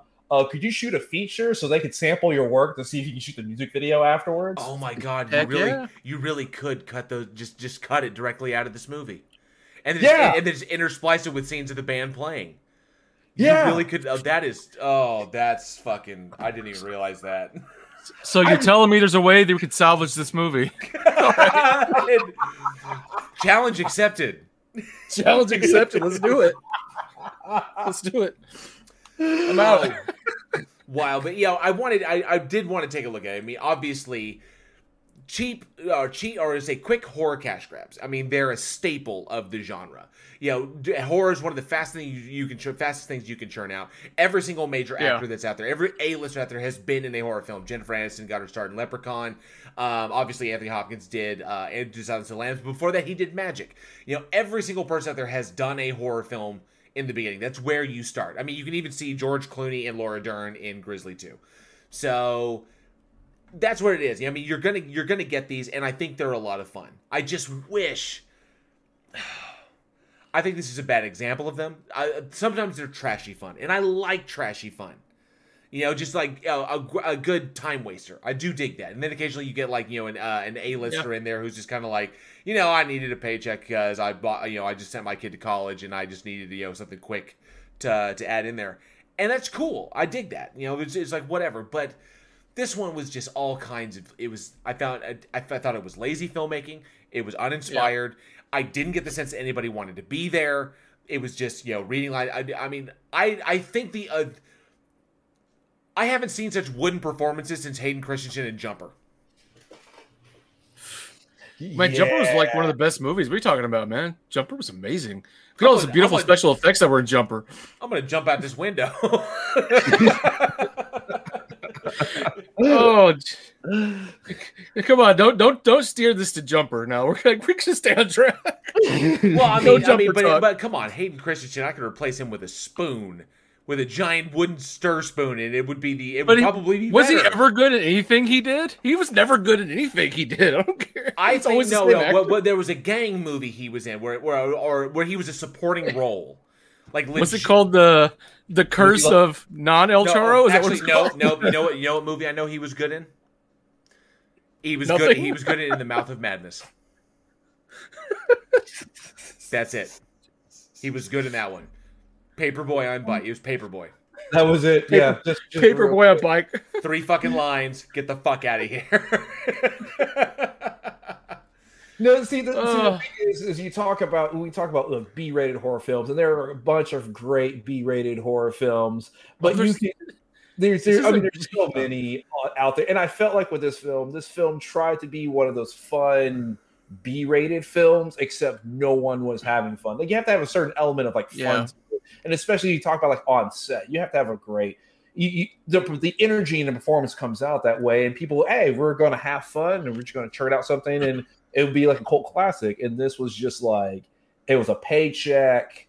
Everybody was like, okay, I'm just going to try to knock this over with, and hopefully no one will ever see it, and then it'll just get buried somewhere. And then here we are on a podcast talking about it. Well, yeah, I mean, I definitely like to hear. I'd like to understand more, like behind the making of this, because. I mean, I don't think you ever set out to make a movie like this. I mean, I don't know if the director was trying to maybe make some shitty throwback to the old grindhouse horror movies of 30 years ago that were bad but still enjoyable. But this is definitely not that. You know, I didn't even get that. I didn't even get that feel from it. I really didn't. But okay, but you actually brought up an interesting point. You bring up an interesting point because, like, the movie Knights of Badassdom. Okay, one of my favorite. I really, really enjoy that film. But we all know that movie was horribly macheted by E1 Entertainment.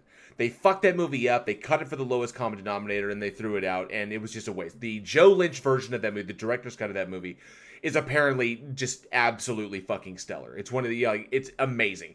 Kurt Russell, I read an interview. Kurt Russell said that he saw it before it released, and in his opinion, it was greater than Ghostbusters. That's a pretty high bar to clear, and I would love to be able to see that. But unfortunately, the studio steps in. They bought the movie outright. Joe didn't have any say. He didn't have final cut. They hacked the movie up to death, and then they released it. And it was okay. It's enjoyable. It's fun, but it's not what we'd expect from Joe Lynch. It really is not. Yeah. So the question is, in this particular one, what was left on the cutting room floor? What didn't we get to see? What was cut for time? What was, I mean, maybe they had such a low budget. What was in the script that they didn't get to shoot? Now, I've worked with Eugene on sets before, and I've been involved in the industry in one form or another for going on about 23 years now. So I'm feeling kind of like David De La Rocca. I haven't gotten my break yet, but in that respect, I understand that sometimes you have shit you want to do and you don't get to do it. Or sometimes you have shit you want to do and it just doesn't come out just quite right. Or the tone doesn't match the rest of the film. Or time, or running time. You just got to cut that shit down. And you lose stuff. And I'm always curious, especially in a film that I can find virtually no redeeming qualities in. Even in the kills. Yeah. I want to know what was left out. What didn't get into the movie? And sometimes, and I'm always terrified. What if nothing got cut out? What if this was all there was? This is all they had. Well, see, and this is why I like one of my favorite quotes about David Fincher is the sign of a good director is when you have 5 shots scheduled and you only have time to do 2. And that's where you come, okay, well, this is what I have to do to still get the story to tell the proper way. And so, and that's what separates the good filmmakers. I can adjust on the fly. I can still get the tone I want. I can still get the vision I want.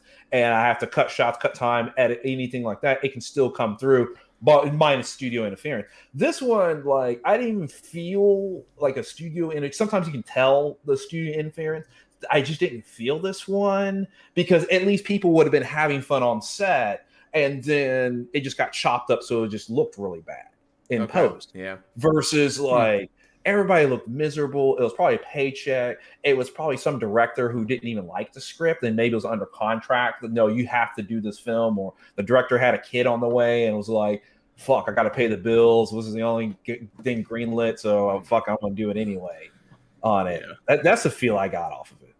Definitely. Maybe if we go back and add in some laugh tracks to this movie, it'd be great. Just turn it into a comedy. Let's do that. Like some 1950s style laugh tracks during some scenes. The people would be like, "This is great." Be like, "Yeah, I told you." Oh, you could definitely MST3K this thing. Yeah. Oh, easily. Why is it not already? It should be. It should be. There should be a riff tracks on this movie. All right, that's what we're doing. Riff tracking it for whatever it's worth. Quick horror cash grabs are they're here to stay.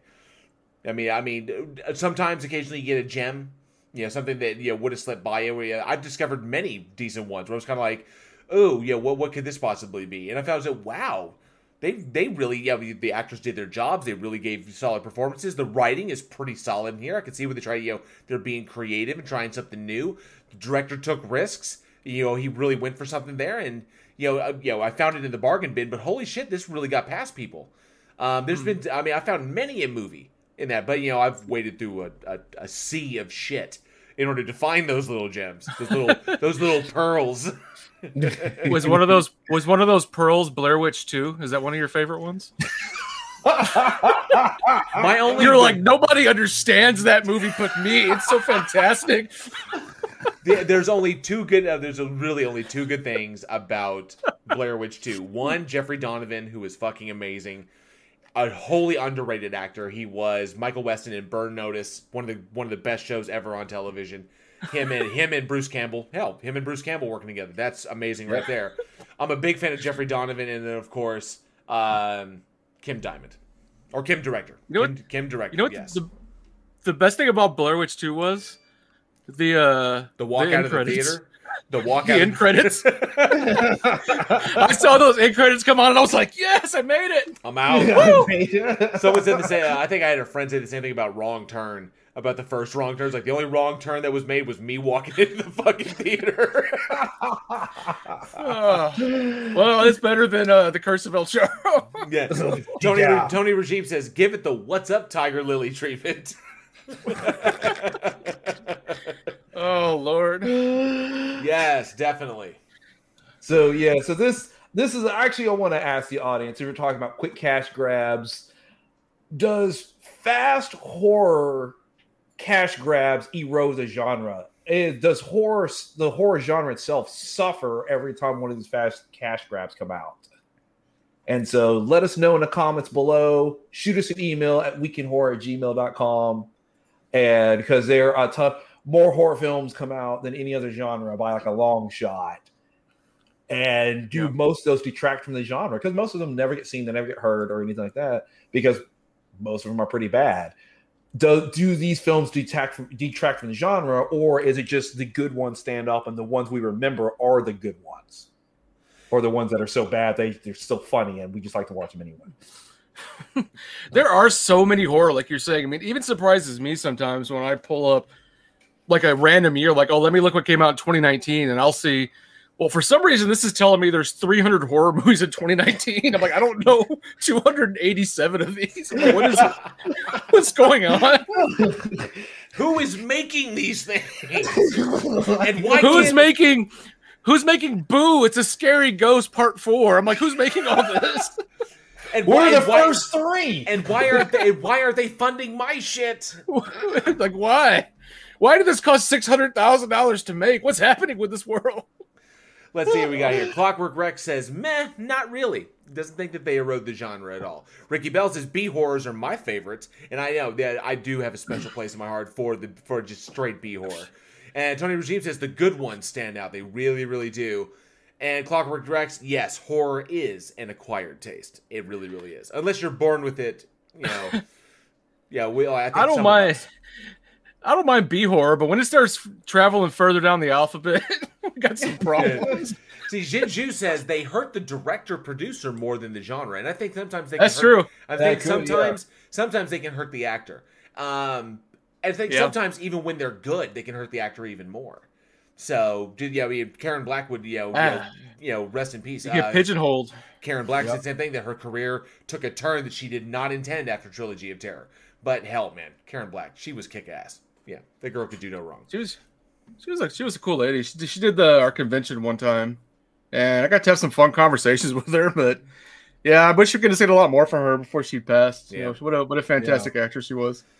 Let's see. Anna says the older Wrong Turn was so bad I can't honestly remember anything about it. There's some things I remember. Yeah. Wrong Turn's a weird one because I hear people who love Wrong Turn, like people like live and die by the first couple of Wrong Turns. Other people just absolutely hate it.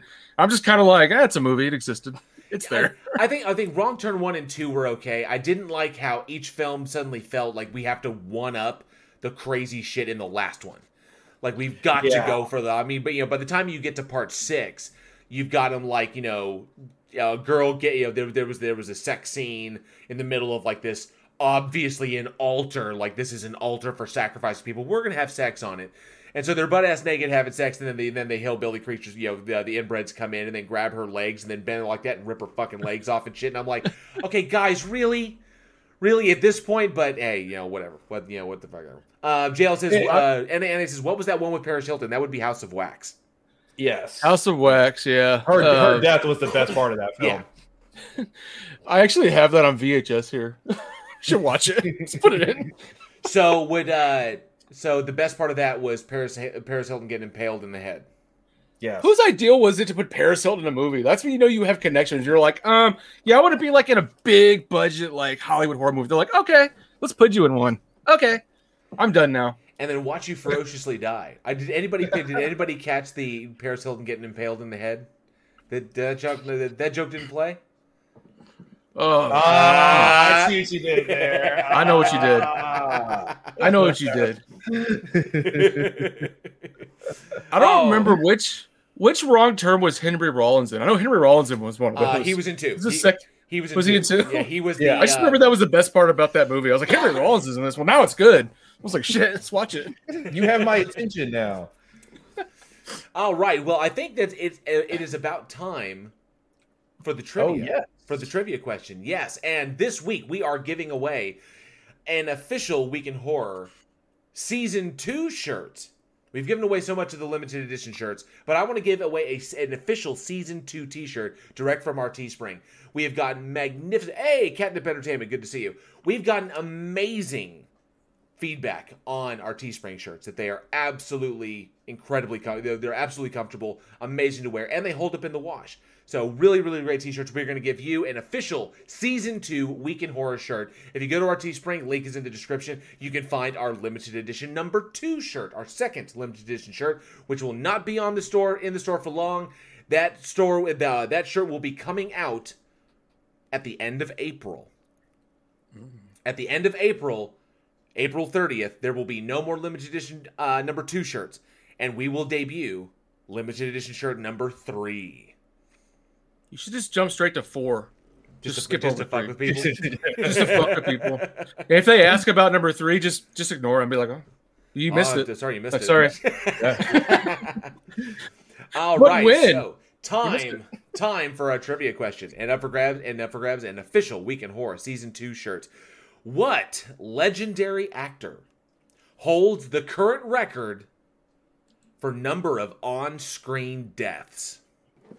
First correct answer in the live chat. What legendary actor holds the record for number of on-screen deaths? Let us know in the live chat. First answer correct wins an official Week in Horror Season 2 t-shirt. Is it Clark Gable? It is not Clark Gable. Damn. Close. It was. Close. There goes my life. Shit. See, we got here. Who's got the answer? And yes, you may use Google if you need to, but who has got the answer? Who's got the answer? No, Jessica G, it is not that word. I'm not saying it. You've got enough. Is it Titty McTitson? And Alex Peterson. That's my stage name. No, Barney was second. He's in second place. Well, at least in my mind, he is. That's a deeply terrifying show, Barney. Tony says, Tony Regime says Christopher Lee. Close. Not Christopher Lee, but he's in the top 3. And boom, Ricky Bell says Danny Trejo. Danny Trejo holds the record for most on-screen deaths at 76, I think. It's in the 70s. And counting. Yes. It's ridiculous. So, yes. I think it's in his contract. I must die. Okay. Him and Sean Bean. Yeah. Sean Bean always dead, too. So, yes, congratulations, Ricky Bell. I'm going to put that. Ricky. Sam Jackson was a good guess, though. Yeah, that's a good guess. Mm-hmm. And congrats, Ricky Bell. You win our official trivia for the night, you get an official Week in Horror Season 2 Season 2 t-shirt. So, Ricky, get us your shipping details. You can hit us up on Discord. Link is in the description. Or you can just email them to me, weekinhorror@gmail.com, and we will get your shirt printed and shipped to you immediately. Thank you so much. That was awesome. And I think people were thinking about that one. They really were. I've got to come up with. I'm trying to come up with at least challenging ones. I don't want to be like too hard. Like what affiliated non-related television show was this particular actor in Friday the 13th Part 9? Yeah, you get the horror fans know where I'm going with that. But Jinju says I'm surprised it's not Samuel L. Jackson.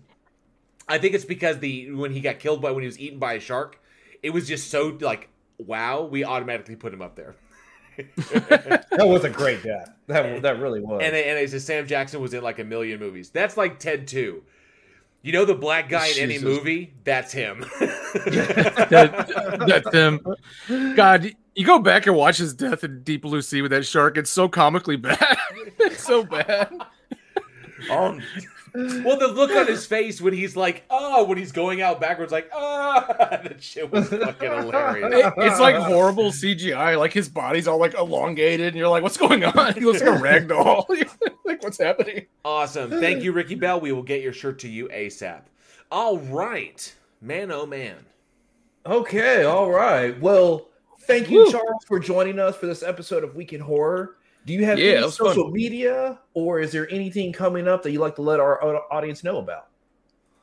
Yeah, well, you guys can check us out at frightmarehq.com. We're also on Facebook at Frightmare HQ. We do have an event coming up April the 3rd for everybody in DFW, April the 3rd at Frightmare Collectibles in Justin, Texas. If you go to frightmarecollectibles.com, you can get the information on that, but we're going to have Felisa Rose from Sleepaway Camp, David Sheraton from Scary Movie will be joining us to sign autographs, and we'll have a lot of vendors there, horror vendors. Just a lot of fun for us horror people. We've been trying to do more in-person events, which is kind of hard with COVID. It's not easy, but we've been working them out. So feel free to join us. And it's great talking to you guys. Thanks for having me on. Absolutely, and thank you so much for joining us. We love getting industry guests on, those who've involved themselves so deeply into this genre that we love so much. So it has been an absolute blast. Thank you, Charles. Thank you, guys. And that brings another episode of Week in Horror to a close. Thank you all so much for listening, and we truly hope you enjoyed it. Join us next week when we discuss Afflicted, The Ruins, Rabid, and Hush. We would like to send a special shout out to our incredible patrons who make this show possible. Jeff Roberts, Dark Steve, Commander Darklight, Sarcasm, Crafty Keela, Anthony Purcell, Gavlar, The Hand of Zod, Mike Barrett, Jessica G, N.A., Kyrie, Alexis S, and Jose Alalde. Thank you all so much for your continued support. You can visit us at weekinhorror.net, where you can find links to all of our episodes, our bios, our merch store at Teespring, and of course, enter your email for a permanent entry to win a mystery horror shirt every single month. For more horror entertainment, be sure to check us out on Facebook, Twitter, and we are now on Instagram. Followers get our daily splatter, a bit of horror info every single day right to your feed. You never know what movies you may discover. Now, we really hope you enjoyed this new live format. We'd love to get your feedback, especially on our new entries, which will be coming up. Our Week in Horror Digital Darkness, which will be us playing horror video games and streaming them live. And not to mention, let us know what you think of our Bloody Cuts, which are segments of our podcast cut right out just for you. Just so you can get a little taste of it so you don't have to commit to the whole thing. We know you like to test the waters. But let us know what you think of those. We want your feedback. It helps us to improve. Subscribe to our channel. Smash that bell like a fucking zombie head for all the latest coming down the pipe. And lastly, if you truly love what we do here and you would like and are able to support our production, you can through our PayPal and our Patreon. We have patron tiers as low as $1 a month, less than a cup of coffee a month.